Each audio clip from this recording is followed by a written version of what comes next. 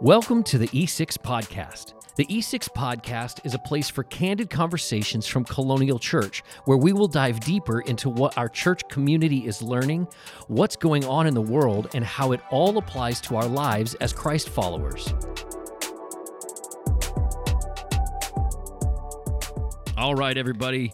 Welcome back to episode number 9, E6 Podcast from Colonial Church. We are glad to be here. My name is Brooke. We also have Lauren Jones and Tanner Hodges. Tanner, who is extremely excited to be here.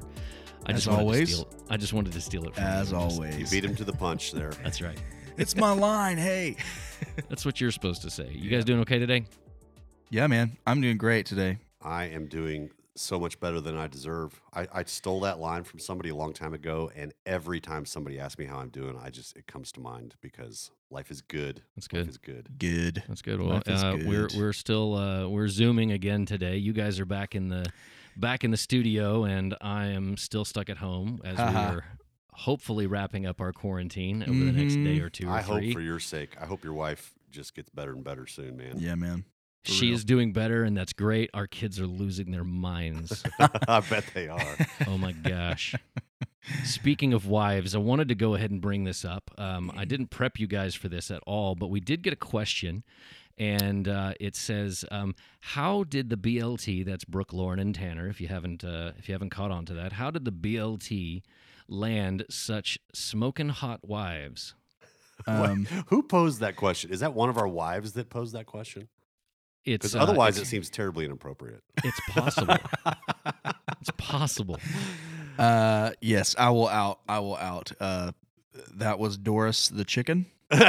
Nice. Doris the chicken. And The shout chicken. out to Caroline Wooten, who like it. owns Nice. Doris the chicken. Well, and she knows our wives, and she respects their hotness. Yeah. I respect the question. I think it's I'm a great gonna say question. I have struggled with this for a long time with the phrase "smoking hot wife," like that drives me insane. Why? Why does Yeah. that bother you? So I have been a part of multiple churches over the past couple decades of working in church, right? And the one thing that it seems like moves from church to church, and maybe it's just the evangelical churches that I've been in or something along those lines, but we always talk about our smoking hot wives. And I'm like, man, why can't we talk about how awesome our wives are and do how we? wonderful That they sounds are? terrible. Do we really do that church to church? That sounds awful. I'm not saying that it's happened here. I don't remember Well, it having just heard did. it here. Yeah, you're It implying just- to all of our listeners that we sit around talking about. No. our smoking I'm hot saying wives. like it's I don't know what it is, but it's like it's something that happens at multiple churches that I've been in, that when we talk about our wives from the stage, it's like, oh man, let me introduce you guys. This is my smoking hot wife, and it's like, Right. how Okay, come she I'll- can't just be an awesome wife, and like this is I'll my concede amazing that. partner in life, and the things that it's like it just You know it's what? just- I think it's it's so I think it's a loaded. lack of creativity on our parts. Seriously, I think it's just us. We want to defer to the greatness of our wives, and we want to be loving and honoring. And I think we're so either stupid or lazy, or maybe, God forbid, we're even falling into the way we objectify women way too much, and so we default to the smoking hot Preach. compliment. Yep. Can we own that for a minute? Yeah. I think so. Mhm. Mm-hmm. Anyway, so we did land that question from apparently a chicken. I'll answer that And- question on a serious Yeah, go. note. Two things. One is it's God's grace. It's the unmerited favor of God that gives me, I'll speak for me, a wife that's just way prettier than me and way more awesome in so many ways. But also, like, can I be honest? How many women have you met and thought to yourself, how did she land that guy? Like, he's awesome. How did she? Like, never. That never happens. It's in my always the other life. way around. It's always the other way around. I meet some doofus of a dude, and it's like, how did he get with her? She's so amazing. She's so funny. She's so sharp. She's so pretty. I don't know why that is. We Well, men, speak for yourself, we men man. are Shelby just- thought I had money. And she was dead wrong. She was dead wrong. I had my wife going. We were dating, and she's like, "What are you going to do?" I'm going to be a businessman. I'm going to make lots of money. Uh-huh. She had no idea that I was going to go into ministry. I'm not sure she'd have signed up for this. Same. That's right. Yeah. Well, I wanted to give us the opportunity to talk about how wonderful our wives are and how amazing they are and how I mean, at least speaking for myself, I think you guys would join in with me that we really don't get to do the things that we do without the support and love and probably direction and guidance and guardrails and everything else that our wives are for us. I have an idea all of a sudden, and I may regret this. What? I think you know what I'm going to say too. What if, and this is knowing Brooke, your wife, Kara Kay, has a podcast. She's gifted tremendously in that area. Tanner, your wife, Shelby, is stinking hilarious. Might get us in trouble. Definitely will get us in trouble. And me specifically. My wife is well, I just think she's amazing. What if we plan ahead and the BLT wives own a podcast for a week? Oh, no. Like, how cool would that be to have their candor? Your definition of cool and my definition of cool are a little different. I think that'd be, one, I think it'd be incredibly entertaining. Yeah. Two, just to get their perspective on colonial ministry and, events of the week. And I don't know. I'd be excited about that. It'd be a risk. I might not, well, all three of us may not have jobs the following week. But we could blame our wives, right? Hey, I think we consistently have our jobs because of our wives. No doubt. Yeah, dude. Reining us in, talking us off ledges. So you said something, Lauren. We're going to move on here. You said something last week, and I wanted to go back to it because it caught me off guard in the moment. I didn't know how to respond. You said, and I should have gone back and found the context exactly, but I can't remember what it was. But you said brilliant. something. Yeah. Yeah. You said that I don't remember if we were or whatever, but you said the phrase "jumping the shark." Yes. And Tanner didn't respond to it It's in before any way. Tanner's time. I have no idea what he was talking about. Okay, thank you. Why do you? I was like, I almost stopped because I was like, I don't know what's going on now. Oh no, Brooke, you don't know either. No, I'd never heard that. Okay, dude, you're old. I don't. Well, it's definitely old, but I'd like to think, and I may just be wrong. I'd like to think that this term has survived way past its time because it's been used in pop culture in different ways. And I'm going to look it up after this episode. We'll talk. No, about I it did. again. I did. Oh, okay. Because I was like, I need to know. Like, I don't get it, and even reading the Wikipedia page, I still am like, I'm not really sure I fully. Well, that's weird because Wikipedia is always really helpful. Right. But apparently, so go ahead. Go explain. Jumping the explain shark. Yourself. And let me say this: this is before my time. Before you guys give me a hard time for how old I am. But there was this show back in I think it was the 60s. I don't remember how old it is. Hey. Before my time, called Happy Days. Happy and it Days had are here Arthur again. Fonzarella, or the Fonz. The Fonz, man. The Fonz. Henry Winkler played this guy, black leather jacket, cool dude, motorcycle rider. And Happy Days had this run. I don't even know how long it was with Ron Howard and others. And it was Seems very like a long popular, time. super popular show. May have been like the #1 show for at least a stint. Right. And then it finally started getting a little cheesy, evidently, or not being really cheesier, we'll say. Okay. And then there was this episode where the Fonz, I don't know if it was a dare or some kind of contest, but he had to jump on his motorcycle on this ramp over this shark tank. And it was so preposterous, so ridiculous that critics point back to where that show just went due south all of a sudden, and critics hated it and popularity of it went down. And so then after that, they would talk about how Fonz jumped the shark, or how, Happy Days was great till he jumped the shark. And so you could say, for example, Star Wars arguably jumped the shark when episode 1 came out. Dude, you're picking fights now, man. I'm picking huge fights, and I'm a Star Wars fan. But 4, 5, and 6, fantastic movies, and then we get these awful child actors and bad CG and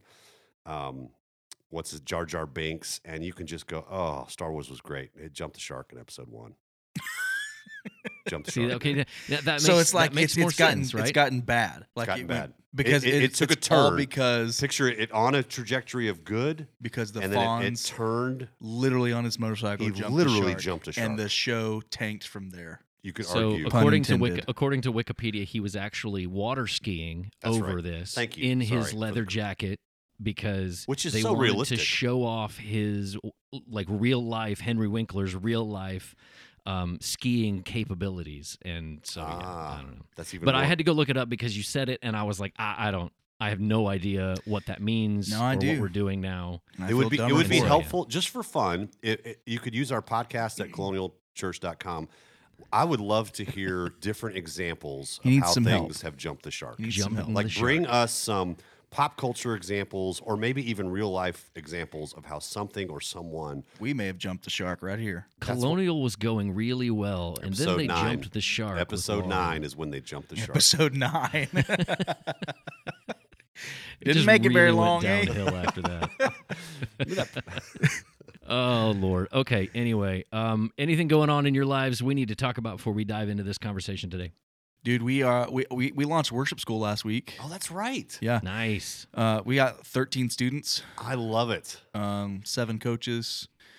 So we made the decision. Normally, we house worship school in our homes most of the time. Last time we did worship school, we had 6 students, but with the pandemic and all that stuff, we just weren't sure what we were going to do. Wait, let me get this right. You doubled your enrollment? We doubled our enrollment. That's awesome. What are we thinking? And yeah, so we actually have we're recording. I think most of our listeners know by now. We record on Mondays our podcast, but we have worship school happening tonight. So students are going to come to the house and jump into this conversation of worship and identity. And dude, it's the most fun that I have in ministry. It's when I feel really like I was telling one of our volunteers, one of our team members up here, that I can deal with a lot of mess whenever I'm doing the things that bring me joy, and worship school brings me joy, and because of that, I can deal with a lot of other stuff happening. I around me. totally relate to that. I think So- that's true for everybody with any Like this job. podcast. Is if I get to do this aspect of my job, if I get to do these 2 aspects of my job, I can put up with the And put up junk with a lot. I Yeah, got to do or the people, yeah, whatever. yeah. Hey, for those of you that don't know about worship school too, that's been one of my favorite discoveries coming to Colonial the last couple of years is to find out that before I got here, you, Tanner, were literally in a cohort with people across the country, flying out to Georgia from time to time and being a part of 10,000 Fathers and this Yeah. amazing worship school experience Mhm. that literally was about your own discipleship, your own growth, Yeah. personally and as a worship leader, as a pastor to people. Mhm. And so to see that unfold and you to take some people here locally under your wing, and now, I mean, all jokes aside, to see it double in your second run at it, second track, Mhm.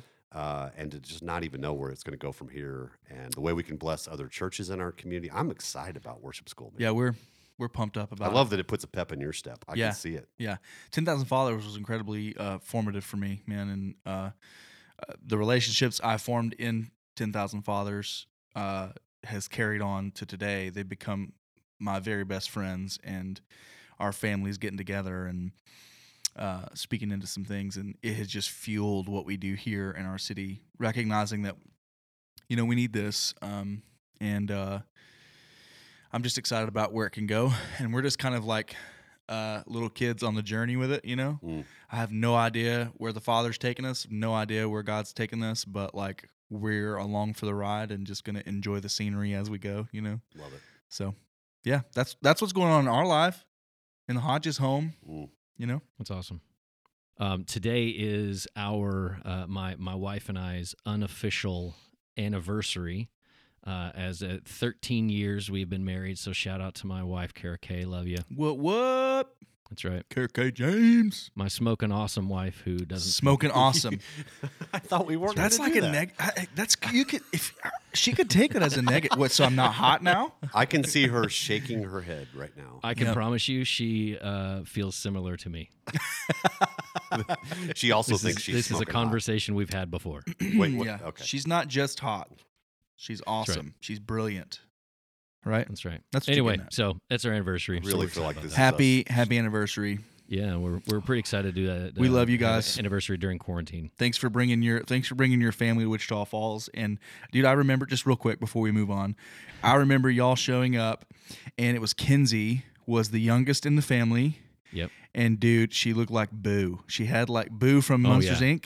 Had these Yep. little pigtails, and yeah. dude, she was the cutest running around Yeah. our church, man. She was about 3. Yeah. Yeah, dude. Gosh, long time ago, man. 2 or 3. Yeah. That's awesome. Crazy. I love it.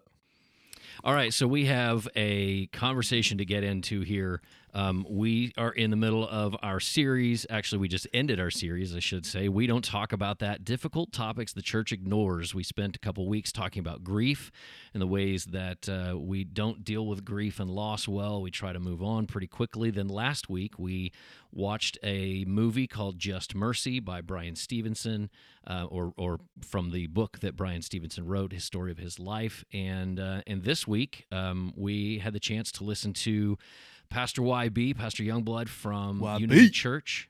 And if you haven't heard him, we interviewed him back in episode 5. You can go back on the podcast and listen to that, but you definitely should watch this message from the past week. And yeah, Lauren, lead us into this. What's going on here? Well, first of all, you're throwing me off because we ended the series. We don't talk about that, so I didn't know we were going to talk about this anymore. Oh, I thought we were done. It ended on Sunday. The difficult conversation time was over. Difficult conversations we used to talk about.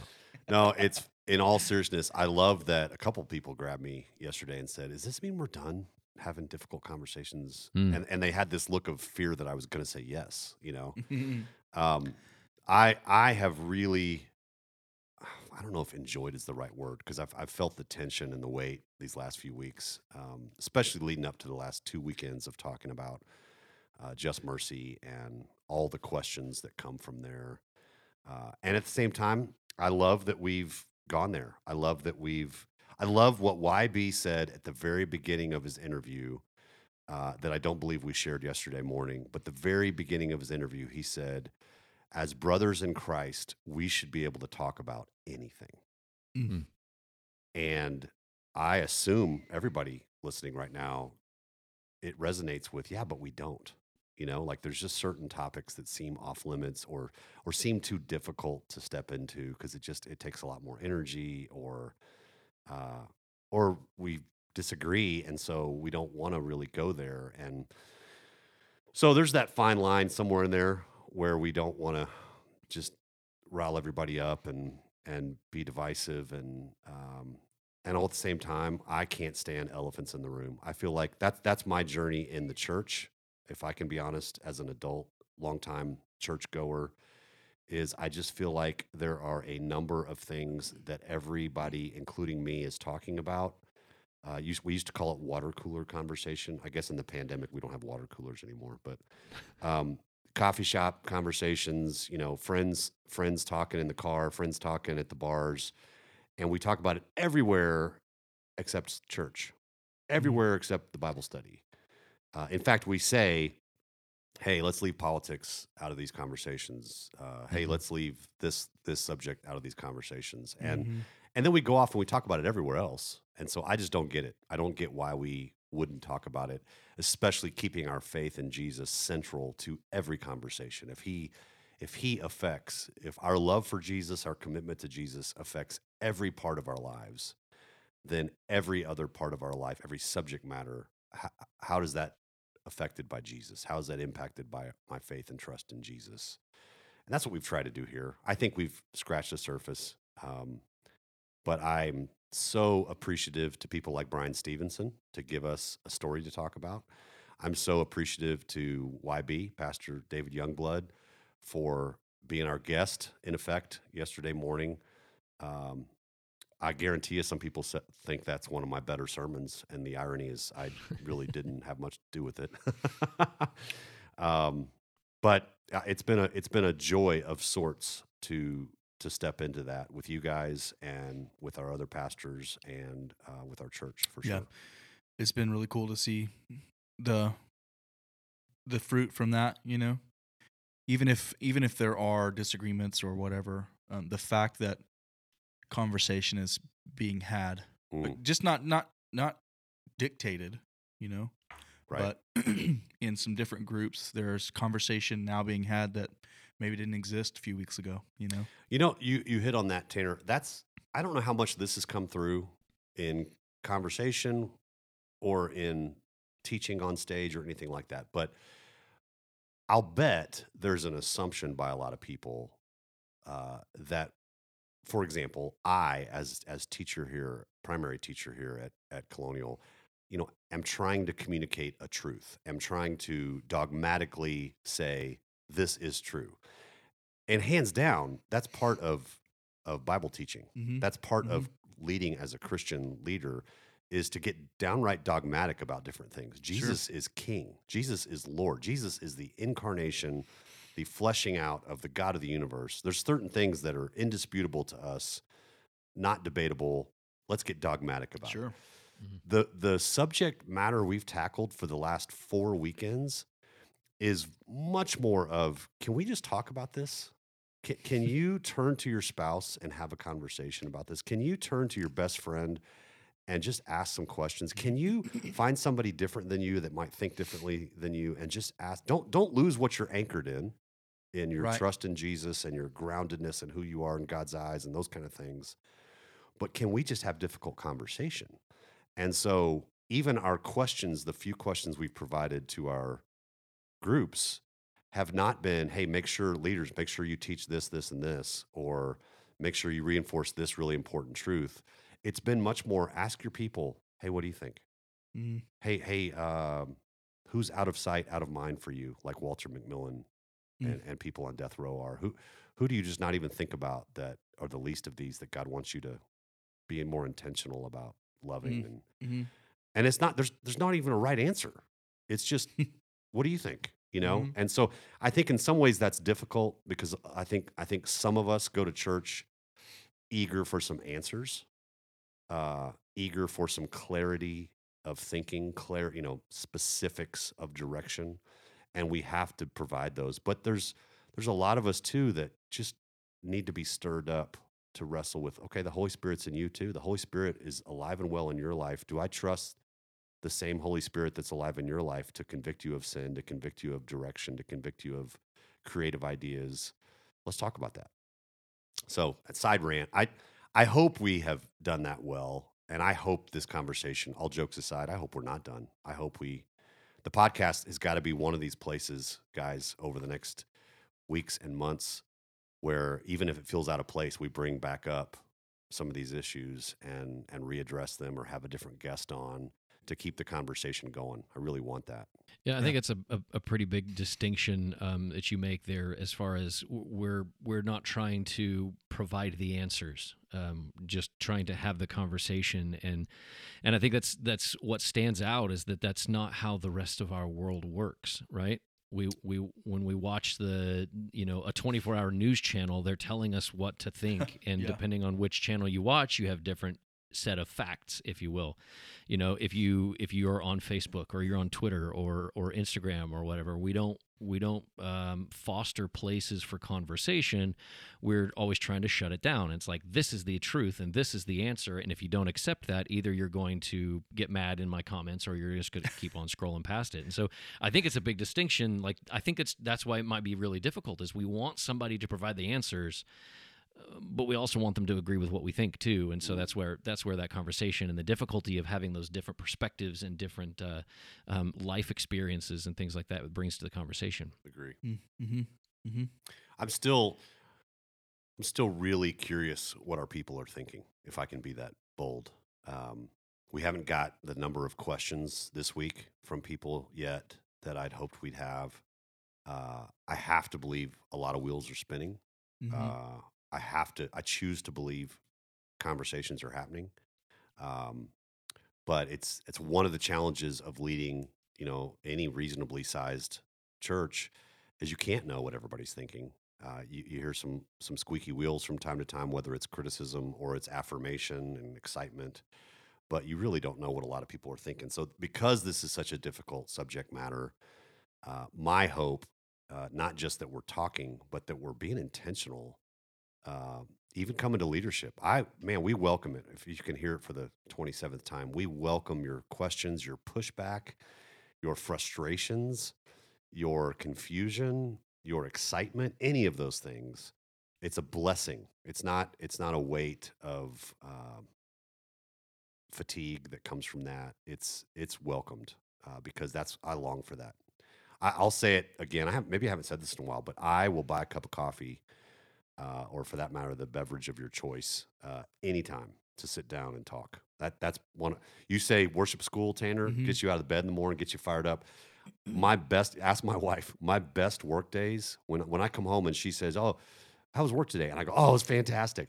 She knows I probably had coffee or lunch with 3 different people Yeah. because I love it. I love it. I don't want to be in my office much. I don't want to. I have to fight to really be there and work at my computer because I just want to be around people. I want to have conversations, and so I say that as lead pastor, make an appointment. I had 2 people yesterday say, "Can we get together?" I love this too. Had one lady that I know she and her husband. She said, "Hey, what's your policy on meeting with a woman? Like, is it okay if we sit down together? I know you got to take that seriously." And I'm like, "Oh, absolutely. There's ways to do that. Like, first of all, come to the office. We've got space where French doors with glass in it. We can sit in our little living room area at the office and not worry about what people think about a guy and a girl sitting together." And she's like, "Well, great. Well, I'm going to reach out tomorrow and we're going to get together this week. And I got questions." And I love that. Yeah. So I want to invite more of that to all our listeners. Let's even if we end up doing a Zoom chat or a phone call, or, Right. much less a cup of coffee, let's do it. So you heard it here. Lauren's schedule is wide open. Oh, I and, have ton. I have to squeeze it in between. I have video games most of Tuesdays, and then Wednesdays is my swim day. I swim all day on Wednesdays, but other than that, I'm wide open. Right. What day do you go golfing? Golfing is Fridays. Okay, sorry. Is it golfing or Oh, it's not really golfing. It's like, can you call it golfing? I call it It's almost lawn mowing. Almost. it's lawn mowing and ball losing. Yeah, there you go. Yeah. Providing golf balls to the golf course. This is where I correct everyone and say I still have barely played any golf, even though I want to play more golf, and I can't swim. Yeah. There you go. I'm sorry, wait, what? That's a whole nother conversation. You can't swim? No, I can't swim. This is going to make the podcast headline, isn't it? Oh yeah, for sure. I don't know what to do with that. I'm 51 years old, and I can't swim. And you went to the lake with me last year. Did you notice anything, Tanner? Yeah, you didn't get in the water. I got in the life water. jackets. Come on. No, I had a life jackets jacket all on. the time. you had a life jacket on the whole time. You didn't float much in the water. Okay.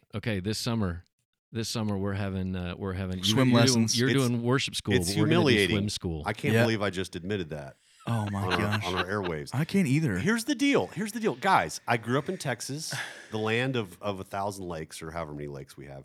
I learned to water ski and tube and all that, but with life jackets on.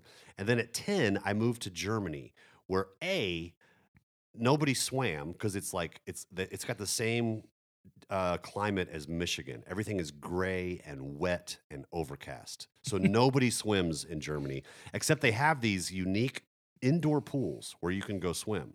So every once in a while I would go there, but you can jump off the diving board and just find a way to make it, 15, 20 feet to the side. I never learned how to swim. I feel so bad for You you. put me a half mile offshore and I would make it. And it would be totally ugly, and I would have nothing left. I probably couldn't stand when I got to the shoreline, but it would, I don't know, take me half an hour to kind of backstroke it in or something. I don't know. I can't swim. This is humiliating. Why are we talking about this? we said things we don't talk about. It's true. That's It's true. right. I'm gonna get so much. Well, if we flack didn't, for this. You're gonna we get didn't- floaties. You're gonna show up I next just- week to preach, and you're gonna have floaties I on the just stage. emasculated myself. Oh man. Well, if we didn't jump the shark at the beginning, Oh I think yeah, we did now. definitely did now.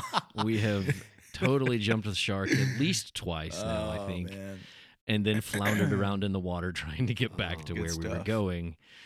Ooh, okay, hard turn, Lauren. Why did you bring Pastor YB into the mix rather than just do a normal service? Oh, that's a great question, Brooke. Thank you. I brought it. Yes, you came prepared. That's a great question. First and foremost, it's one thing to talk about something, Mm. which I can do. It's another thing to have someone who's living it, who has a different perspective, share. And so, I guess on a side note, if I have my way, and man, this is probably talking a big game, and I don't know if it's fair for me to raise the bar so high, but you guys have heard me share. If I have my way as a pastor here at Colonial, we're going to tell more and more stories. We still have to go back to the truths of Scripture, the principles that we grab a hold of tightly from Scripture, but interwoven in there constantly we have to hear from different people, stories of how they're experiencing God, stories of how they have been rescued, stories of how relationships have been restored, stories of suffering and how God was there with them through that. Uh, if it's just a whole lot of someone like me talking about things that I read in a book or that I experienced third hand, like, one, that's terrible and boring, but two, that's not nearly as helpful. And so that's a long way of coming back around to, we're going to talk about just how we see the world differently than different people groups, and how, for example, in the context of Just Mercy, what's it like to be Black in 2021? What's it like to be poor in 2021? What's it like to be forgotten, out of sight, out of mind in 2021? Well, we need to find people who are experiencing that and can give words to it, so that there's no debate. Is this real? Is this really happening? Uh, even better to find someone like YB, who not only is different by the color of his skin and different by his upbringing and experiences, and even the way he sees the world, but he also loves Jesus passionately. He's been captured by God's heart and restored and forgiven and given freedom and joy and life and the things that we know firsthand as well. And so he's one of us, and yet he's different. He's one of us, and yet he sees the world differently, and we can learn so readily from him. And so, specifically with YB, man, he has just been a gift. I love him. He's a great picture to me, kind of like Paul. I've said this for a long time about Paul that I study in the scriptures. Paul has this unique confidence, like this almost arrogance about him, completely in who Jesus is.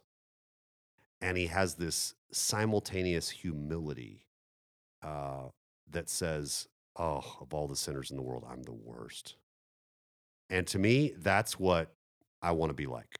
I want to have that unique combination of cockiness about Jesus and Jesus alone, and humility that's also Christ-like, that's defers to everyone else around me. That's a unique blend. And so far, it's early in our friendship. I see that in YB. He's so confident in who God has made him to be, and the things that God wants him to do with his life, and the way he really believes he's called to serve and bless many people. And all at the same time, he's so humble about the things he still has to learn, the pitfalls he steps in personally.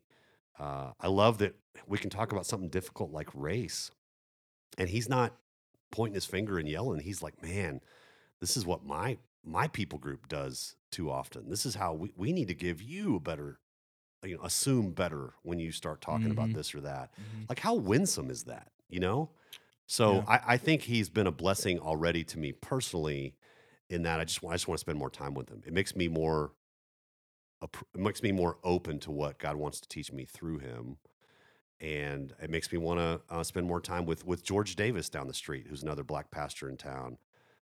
It makes me want to spend more time with my friend Justin, who lives across the country, who's got a very different worldview. And YB has given me that. And so I love that while yesterday he gave us his own story, he also reaffirmed what Jesus calls us to, all at the same time.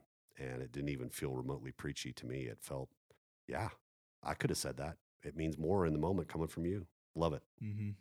I'm curious, Tanner, what's your perspective on the blessing of YB in these last couple weeks, or to our conversation? YB has first, all the things that you just said. I mean, I totally affirm that. I see those things in him. But dude, that guy is just full of joy. He like inspires joy within the community, and so it's infectious, like even to hear like his story, things that he has experienced in his life, and to represent such joy, man. Like he's been a gift to me in uh, challenging ways, just in the ways of thought, the way that he is very intentional with how he approaches a situation or a thought that he's going to give. He's honoring to the person he's given it to. Like several times during the interview, I'm just being challenged, like, and I didn't feel pointed at, It felt like I'm in his living room and he's just loving me well, And so to that degree, like he's been such an encouragement. It seems like we've got to do a couple of things with him recently, and they have been some of the most fun that I've had being able to do what we're doing as a church and in our community. And it excites me about what could be, it excites me about like, it's like possibilities are opening up, Can I interject and Mhm. say one of the things that's in the full interview that you need to give us some direction in a minute, Brooke, how we can watch that. But in the full interview at the very end, I told YB this.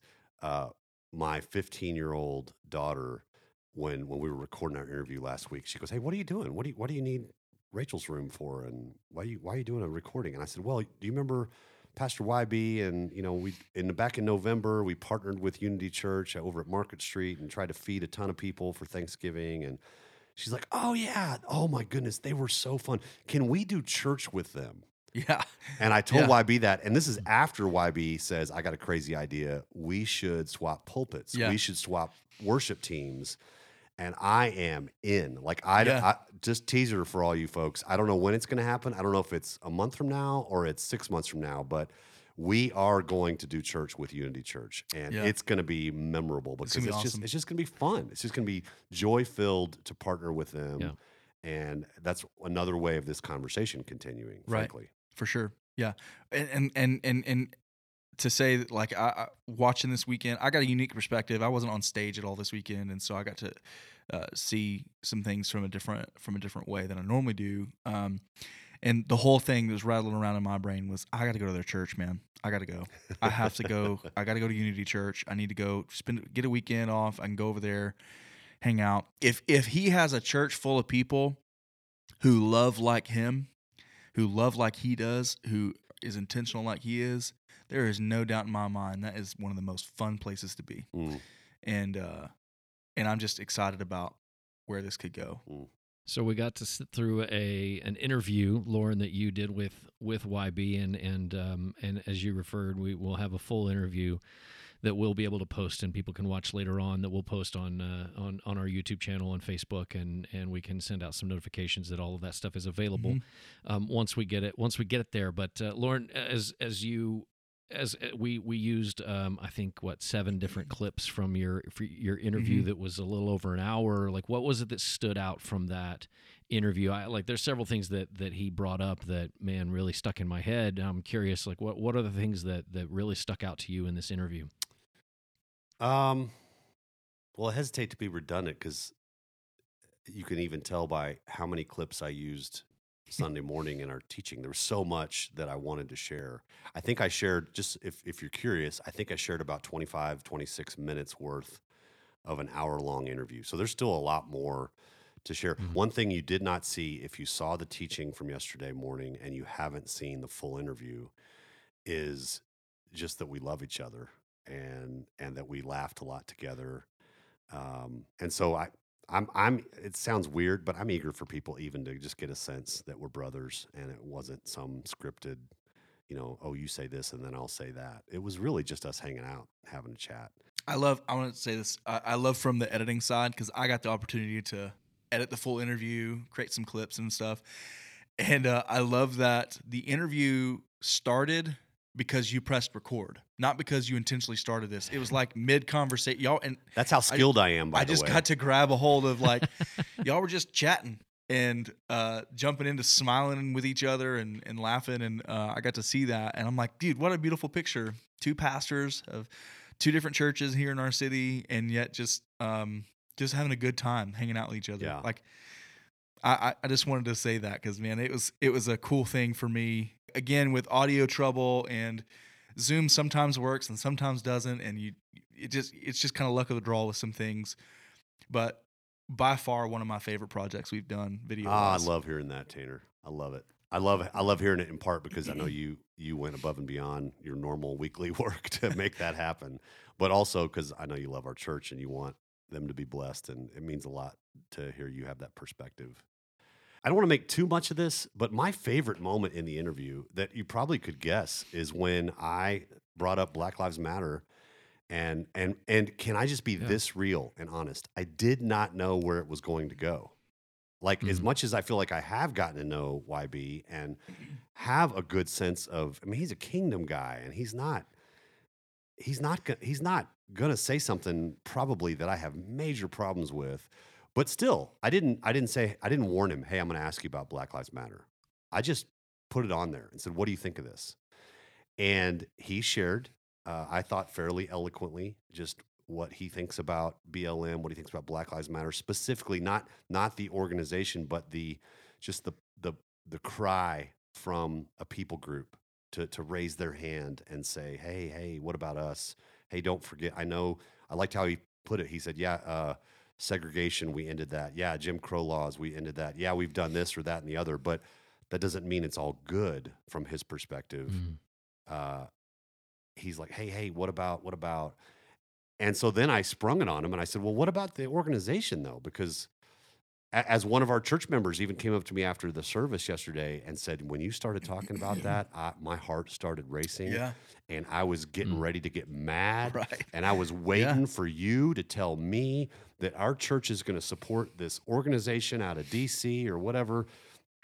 And then you said, hey, what do you think, YB, about this organization? And he looked puzzled, genuinely puzzled, and said, I don't know anything about that. That's not what I'm talking about. Mm-hmm. And in the interview, I cackle, I laugh because I'm amazed at this moment that just happened. And I said it before from the stage yesterday. It's amazing to me. Like, forget that issue for a second. Right. It could be any issue, how person A could be arguing with person B about an issue, possibly finding out way later that you were talking about two different things. Like, that's huge. Mm-hmm. Like, think about how much time and energy is lost. Think about how much emotion, maybe negatively toward each other, is spent when you're not even talking, you're not hearing each other. You're not even talking about the same thing. So for example, and this might be a leap and this might get me in trouble too. By the way, I haven't gotten any of those emails yet that I'm bracing myself for. But what if, this is where back to BLM, what if stereotypical white person is watching an NBA game on TV and is frustrated, seeing BLM, big on the court, on the NBA basketball court painted, and thinking to himself or herself, why is the NBA pumping all this money into that organization in DC? Why are they trying to dismantle the nuclear family? Why are they trying to say this, that, and the other that I'm getting off their website? And the exact same time, you got some athletes running up and down a court, stepping on the B and the L and the M, putting a ball in a hoop, that are not even thinking about that organization, that are just saying, hey, what about my people? What about us? What about the plight of some folks I really care about? And they're talking about two different things. What if, I'm not even saying that is true. I'm saying YB helps me entertain that possibility and want to ask those questions instead of just camping out dogmatically in my corner, very sure of myself, hanging out with my white friends, talking about it cluelessly. So if I had to pick my favorite moment in a really good hour-long moment with YB, I just love that moment. It's like an epiphany for me. And I don't know how well that was received or how much sense it even made to people, but I would like to think it gives a lot of us pause. Basically getting at the idea that the phrase Black Lives Matter means something completely different Yes. than the organization Yes. BLM or Black Lives Matter. I think it's important as a communicator, I wrestle with this too. Language changes too. Sometimes it changes quickly. The term, like, just to throw a few out there, the term evangelical today means something very different to different people. To some people, the word evangelical literally means a political voting bloc. Like it's been used for the last at least 3 presidential elections like that on national news. They're not talking about faith. They're not talking about Christians. They're talking about a voting block of people. 81% of evangelicals voted for Donald Trump, for example, something like that. Well, they may not be people like me who claim to be evangelical. I'm an evangelical Christian. The word evangelical comes from a Greek word that means sharer of a good news. It may have nothing to do with faith. It's a people group. There are people within evangelical circles that believe very different things, and so language changes. The idea of social justice, that's a term that to some is associated now with liberal politics, with secular humanistic efforts. And to others, it's like, no, that's in the Bible. No, that's something that the Bible's teaching. And they could argue about that term, and they don't realize you're talking about 2 different things. So I'll speak for me as a communicator, as a preacher. I'm probably getting in trouble from time to time. I've got to be careful about not using a word that means very different things to different people. I think Black Lives Matter is a great example of that. It just means different things to different people. And so that's part of what it means to spend time with people that are different than us and ask questions and be learners and listeners so we can discover their different understandings of language and some of the same things we're even concerned about. That stood out to me too. And to hear it in that context is different than the context that I have had from what you're talking about, Lauren. The context that I had was about the phrase, not necessarily about the organization. I remember a time that you and I had a conversation and you said something similar, like about the organization, and I thought, oh, I don't know anything about the organization. Yeah. All I could think of was, from what I understood of the phrase, which is originally it was a lament. It was a tag at the end of a Facebook post after Trayvon Martin was killed, and it was a lament of man, Black Lives Matter, as opposed to the organization, right. Which again, like you said. That has a very different meaning. Even and you've used the example before, like when you were on, we talked through the makeup of the 12 disciples, and you kind of modernized it for us and said, like a Black Lives Matter activist, right? And even in the midst of this conversation, I can see 2 different types of mean? People that could be. You know, are you an activist that you're saying, hey, Black Lives Matter, or are you an activist for the agenda of a particular BLM? Organization? Yeah.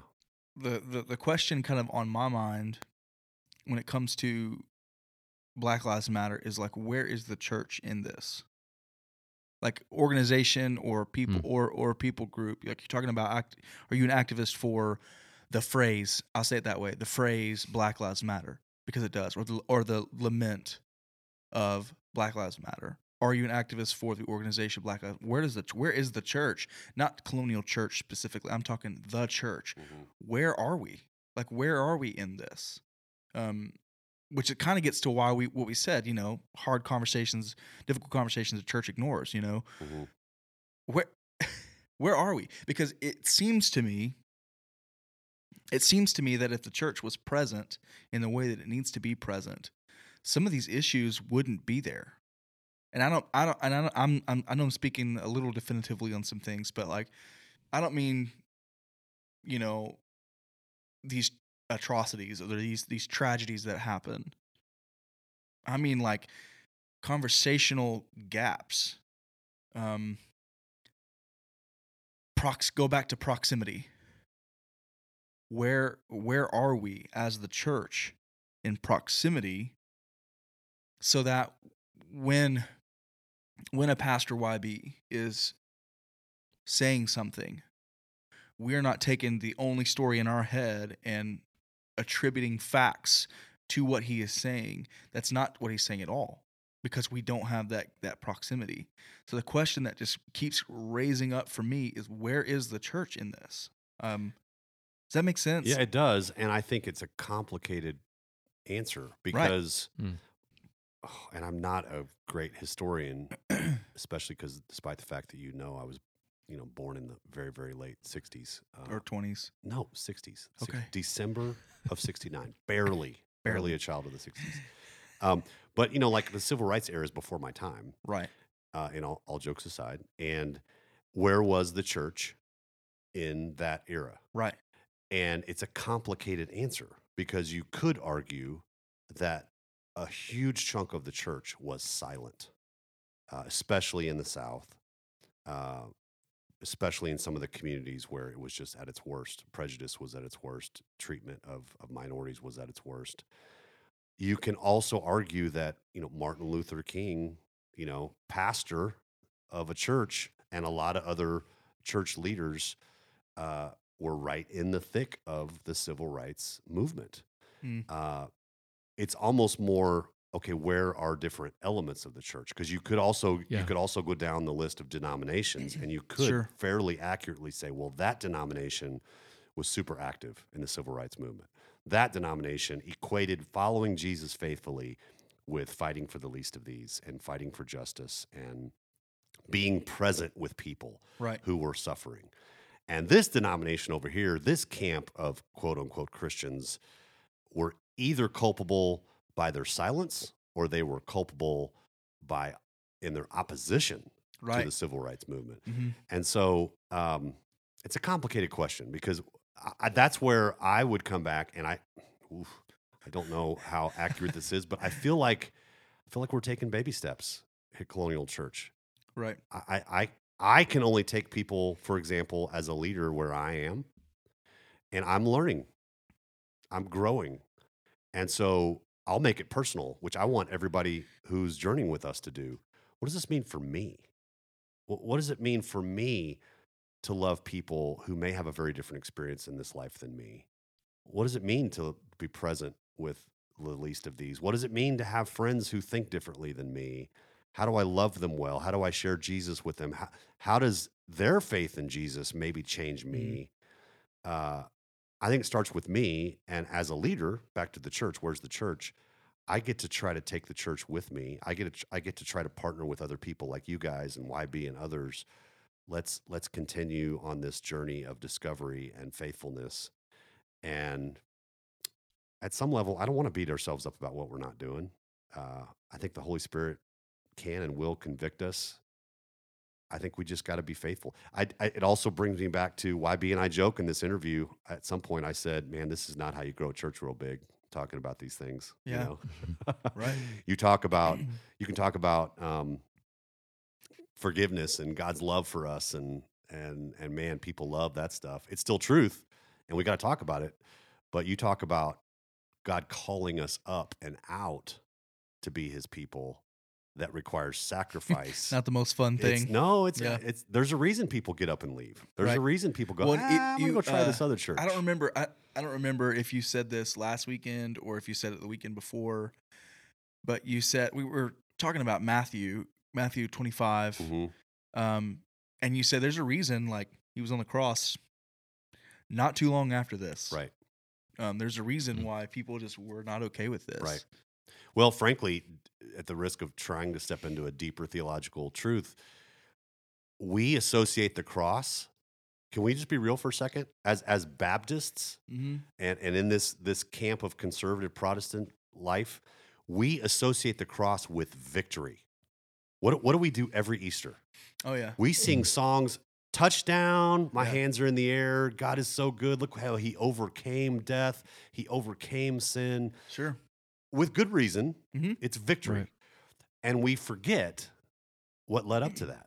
We forget the cross and Friday and Thursday night and frankly, days and weeks and months leading up to this was about suffering. And Jesus invites us to partner with Him in self-sacrifice. Oof. Jesus invites us to partner with Him in giving our lives away all the way to death. Mm. There's a reason why us good Baptists jump right past Friday to Sunday. You know?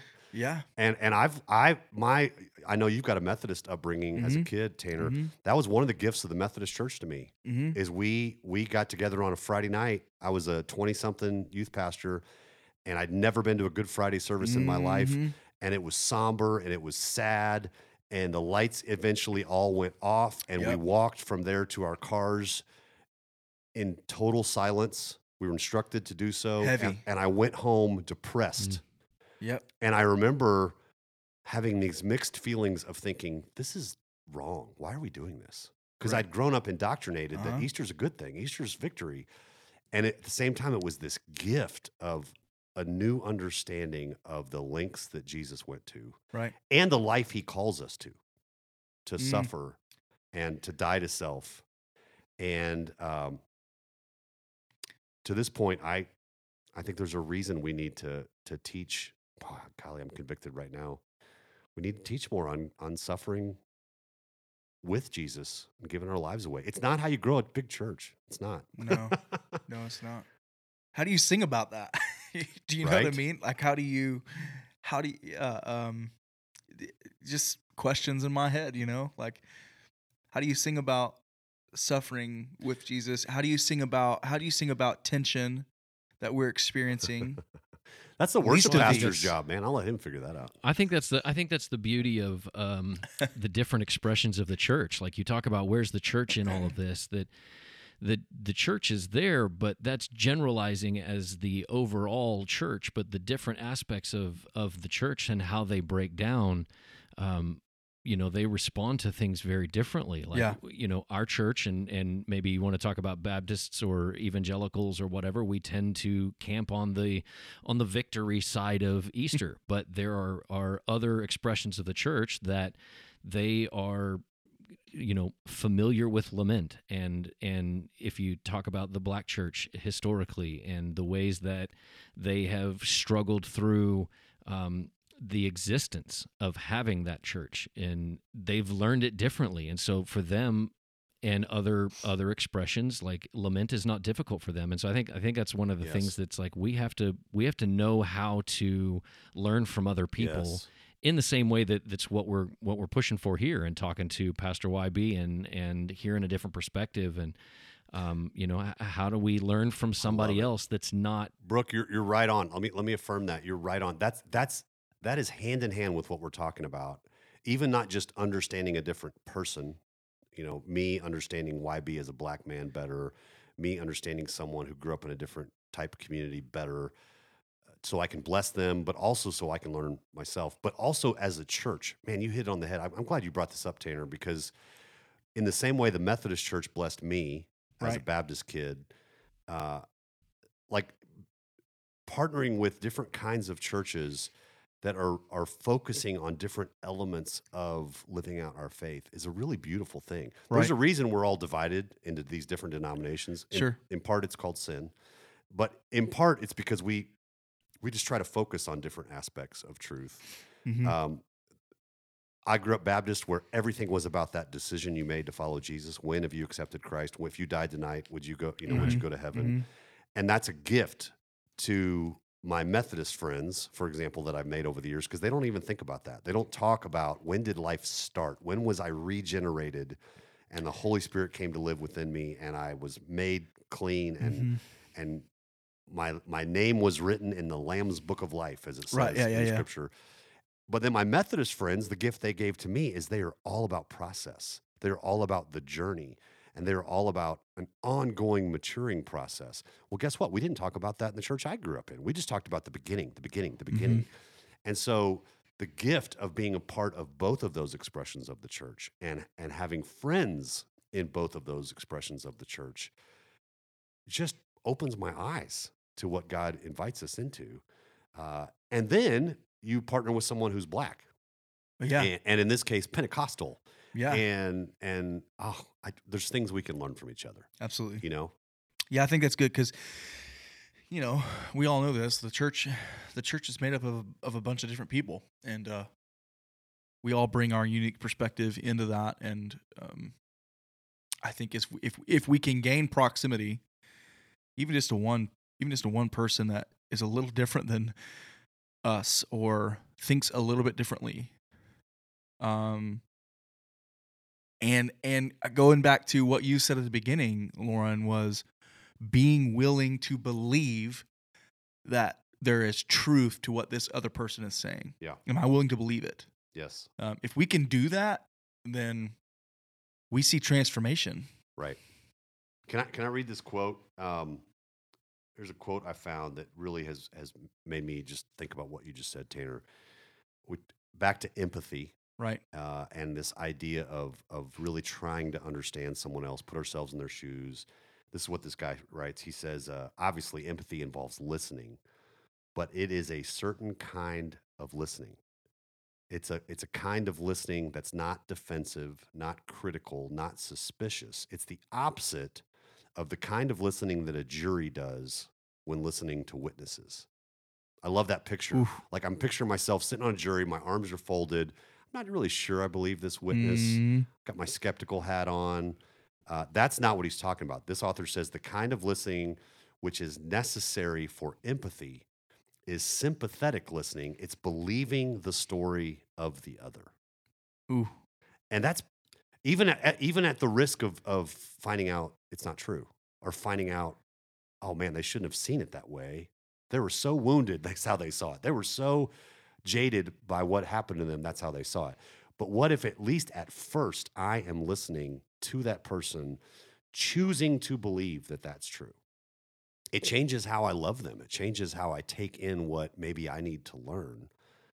It changes the trust level that's built between us. It changes everything. What if we do that to the least of these, with the least of these? What if we do that to people who go to different kinds of churches, who claim to follow Jesus like we do, but they see the world differently? What if we risk getting it wrong, risk being wrong about something, but we are erring on the side of loving so well that we're choosing to believe and trust in them? That's a different way of living. I want to live that way. That's a grace-filled living. It's grace-filled. It's messy, it's risky, and it's grace-filled. Yes. I'll die on that hill. Mm-hmm. Well, one of the other things in the full interview that we didn't get to on Sunday is a story that you shared, or not a story, a conversation you shared from your friend Justin. You mentioned him earlier. Sure. How about I'll share it just as a question, maybe to wrap up and leave us with. I'll let you wrap us up as always, but because it's such a big question, we could probably talk about this for half an hour or more. Yep. I was talking to my black pastor friend in North Carolina, who basically said the same thing that my white Young Life friend in Colorado said to me about a year ago. I love that they both kind of shared the same sentiment. Justin, this past couple weeks said, I don't like the question, am I racist? Am I a racist? Or is that guy a racist? Or is she a racist? Or are you a racist? I like the question, how does racism manifest itself in me? And he's acknowledging in that question, it's not all or nothing. I like to think I am not a racist. Guys, I am not a racist. But what he is implying in switching the question is that, okay, there's a little bit of prejudice in every single one of us. When someone walks in the door, I judge them by the clothes they're wearing. I judge them by the brand on their hat, the shoes they're wearing. I judge them by the color of their skin. I judge them by their age. When they start talking, I judge them by their accent. I mean, that's me. Am I the only one that does that? I make these instant assumptions, most of them subconsciously, based on appearance, sound, to think that there are not prejudices in me about people who are very different than me, colors of their skin and those kind of blatant things. That's just fooling myself. Even if I'm not truly a racist, I'm not a hater, I'm certainly not acting out of hatred. The question, I think, is better, how does racism manifest itself in my life? I love back to Jesus. That's the humility of teachability of Paul, for example. Right. It's the confidence that, okay, God's got some good stuff to teach me in this. If I ask that question, God's going to bless me. He's going to make me a better lover of people. It's a good thing. And it's the humility of going, yeah, I still got work to do. I still have some things that need to grow up in me, change that needs to happen in me. How does racism manifest itself in my life? Maybe that's a good way to continue this conversation over the many weeks and months ahead of us, even though we're stepping out of this series, is, hey, let's not stop asking ourselves, how does racism manifest itself in my life? To talk about in our groups and with our friends and with our spouses, and how is that creeping up into the way I act and the way I treat people? It's a teachable posture that I would love for us to have. Yeah, I think it's a great. It brings up so much in my head, and makes that argument between if I'm racist, I have a hood on, and I'm burning crosses, Right. versus I'm not, so I'm a good person and I go to church, and that kind of argument. But this one cuts that out and says, okay, but that's not what we're saying. It's not, are you a hooded KKK member versus do you love Jesus and all people, regardless of color. And so I think it's great. It makes me ask the question about intent versus impact. How I don't mean that to be a racist thing, but maybe the impact is. So I think those are really good questions. One other question before we wrap up here, specific to our community. Lauren, I'll leave you with this one, and then we will pause it. Specific to our community, what can we be doing now to heal racial trauma and bring about real change? Oh, can I just offer up a few things before Lauren just gives us his wisdom on By that? all means. Read now. Don't wait on a podcast to tell you what to do. Don't wait on a sermon series or a program or something. Get informed. Read. Take in different views, different thoughts. Seek them out. Listen to another podcast. Just get some information. Information is not always the best thing, but when you don't have it, like if it, in a really beautiful way, information can lead to transformation. I'm in the middle of being transformed in the way that I think.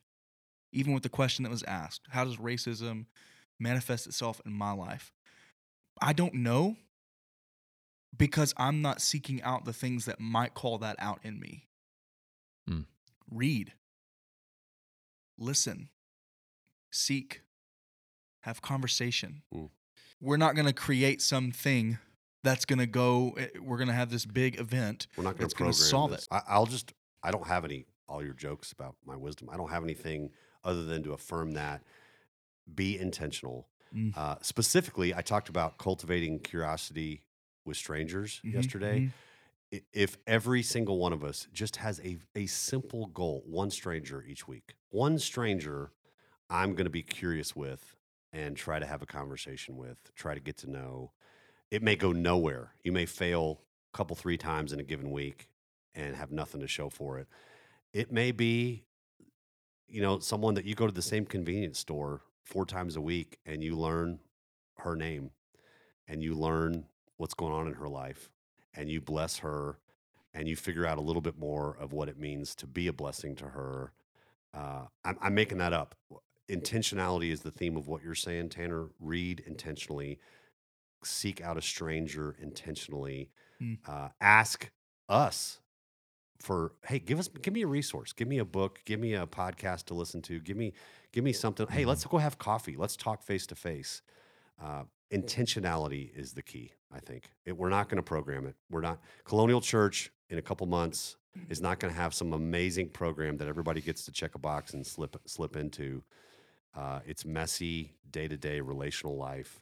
But we do want to be a resource to you for sure. Yeah. Well, we talked about that last week in the same thing you're saying, Lauren, is that we're not going to program all the ways to meet the least of these or to heal racial trauma and all of that. And I think the only things that we can do, as you guys both said, is, we can be intentional with our time and we can get to know the people that are around us.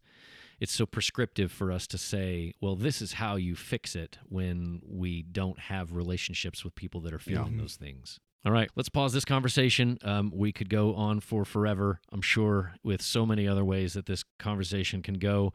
Lauren, what can we expect next week as we wrap this sucker up and we move on to the next? I'm excited about moving into a new teaching series.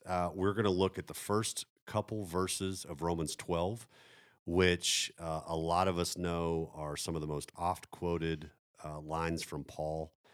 It's hand in hand with, frankly, what we've been talking about these last couple weeks. Is it's God changing the way we think, transforming us from the inside out. So, little spoiler alert there. I would encourage people, if you're not familiar with Romans, Paul's long letter to the early church of Rome, if you're ambitious, read the whole letter. If you want to just read Romans chapter 12, 2, 3, 4 times before we get together this weekend, I think that'd be a good thing. But I'm eager to dive into that with our church for sure. And then Easter's just around the corner. Little teaser: we're talking about inviting more people back to church for Easter, having more than one service, some different ways to serve and help make that happen. I'm getting a little excited about the spring and this virus numbers going down, and I've got my hopes up that we're going to be able to meet together more in larger numbers and celebrate and be the people of God together. So, yeah, that's what I'm looking forward to moving ahead. And we also have some.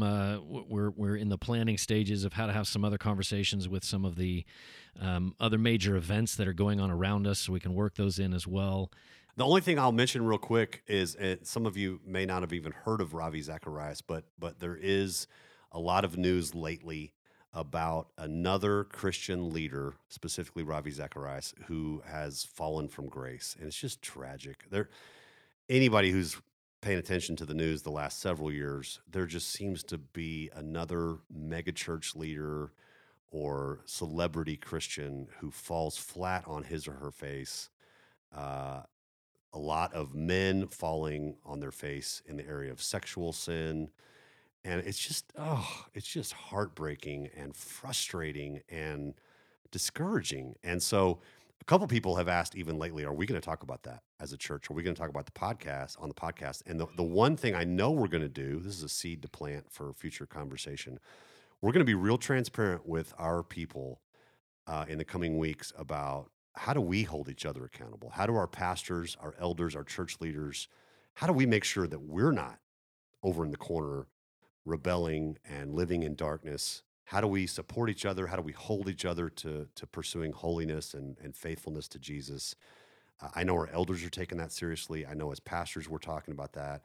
More than one of us has loved the ministry, for example, of Ravi Zacharias. How do we even process that? Just this loss of a hero, the discouragement that comes with that. I'll go ahead and say Pastor Jordan loves Ravi Zacharias and has made such a positive impact on Jordan's life. And I know he's just so frustrated and mad. And I shouldn't put words in Jordan's mouth. In fact, we should give him an opportunity to join us one of the next 2 or 3 weeks and talk about that. But we share with him just a real lament about watching Christian leaders fall. We've had Christian leaders here at Colonial Church fall in the past. We need to talk about that. Let's step into those waters of transparency and vulnerability with our people, because every single one of us is capable of just making awful choices. And that's why we need to be in community. It's why we need to ask each other the hard questions. And so, yeah, that's a little teaser for some things we need to talk about over the next few weeks. Yeah, we'll start working on those and how we can work them in. So as we pause this conversation and look to next week, we want your questions. As we said earlier, we're going to post that full interview that Lauren had, the whole conversation with Pastor Youngblood from Unity Church. We're going to post that. It will be on our YouTube channel as well as links in all of the other places so that you can make sure you can find it. If you have questions after you watch that, as you're watching it, write down your questions, send them in. We will come back to them if we need to. Anything that we can do to bring your questions into our conversations and make this a community thing. We want to do that. So send us your questions, podcast@colonialchurch.com. Make sure you checked out the interview, the full interview. Watch the service from this past weekend if you missed out, and yeah, we will get back to it, guys. Thank you for being here, and we will see you all next week. You've been listening to the E6 podcast from Colonial Church. For more information about Colonial, please visit colonialchurch.com or download our app from the App Store or the Google Play Store. You can send us your thoughts, your feedback, and questions to our email, podcast@colonialchurch.com. And please leave us a review wherever you listen to podcasts. Thanks for listening, and we'll pick up the conversation again next week.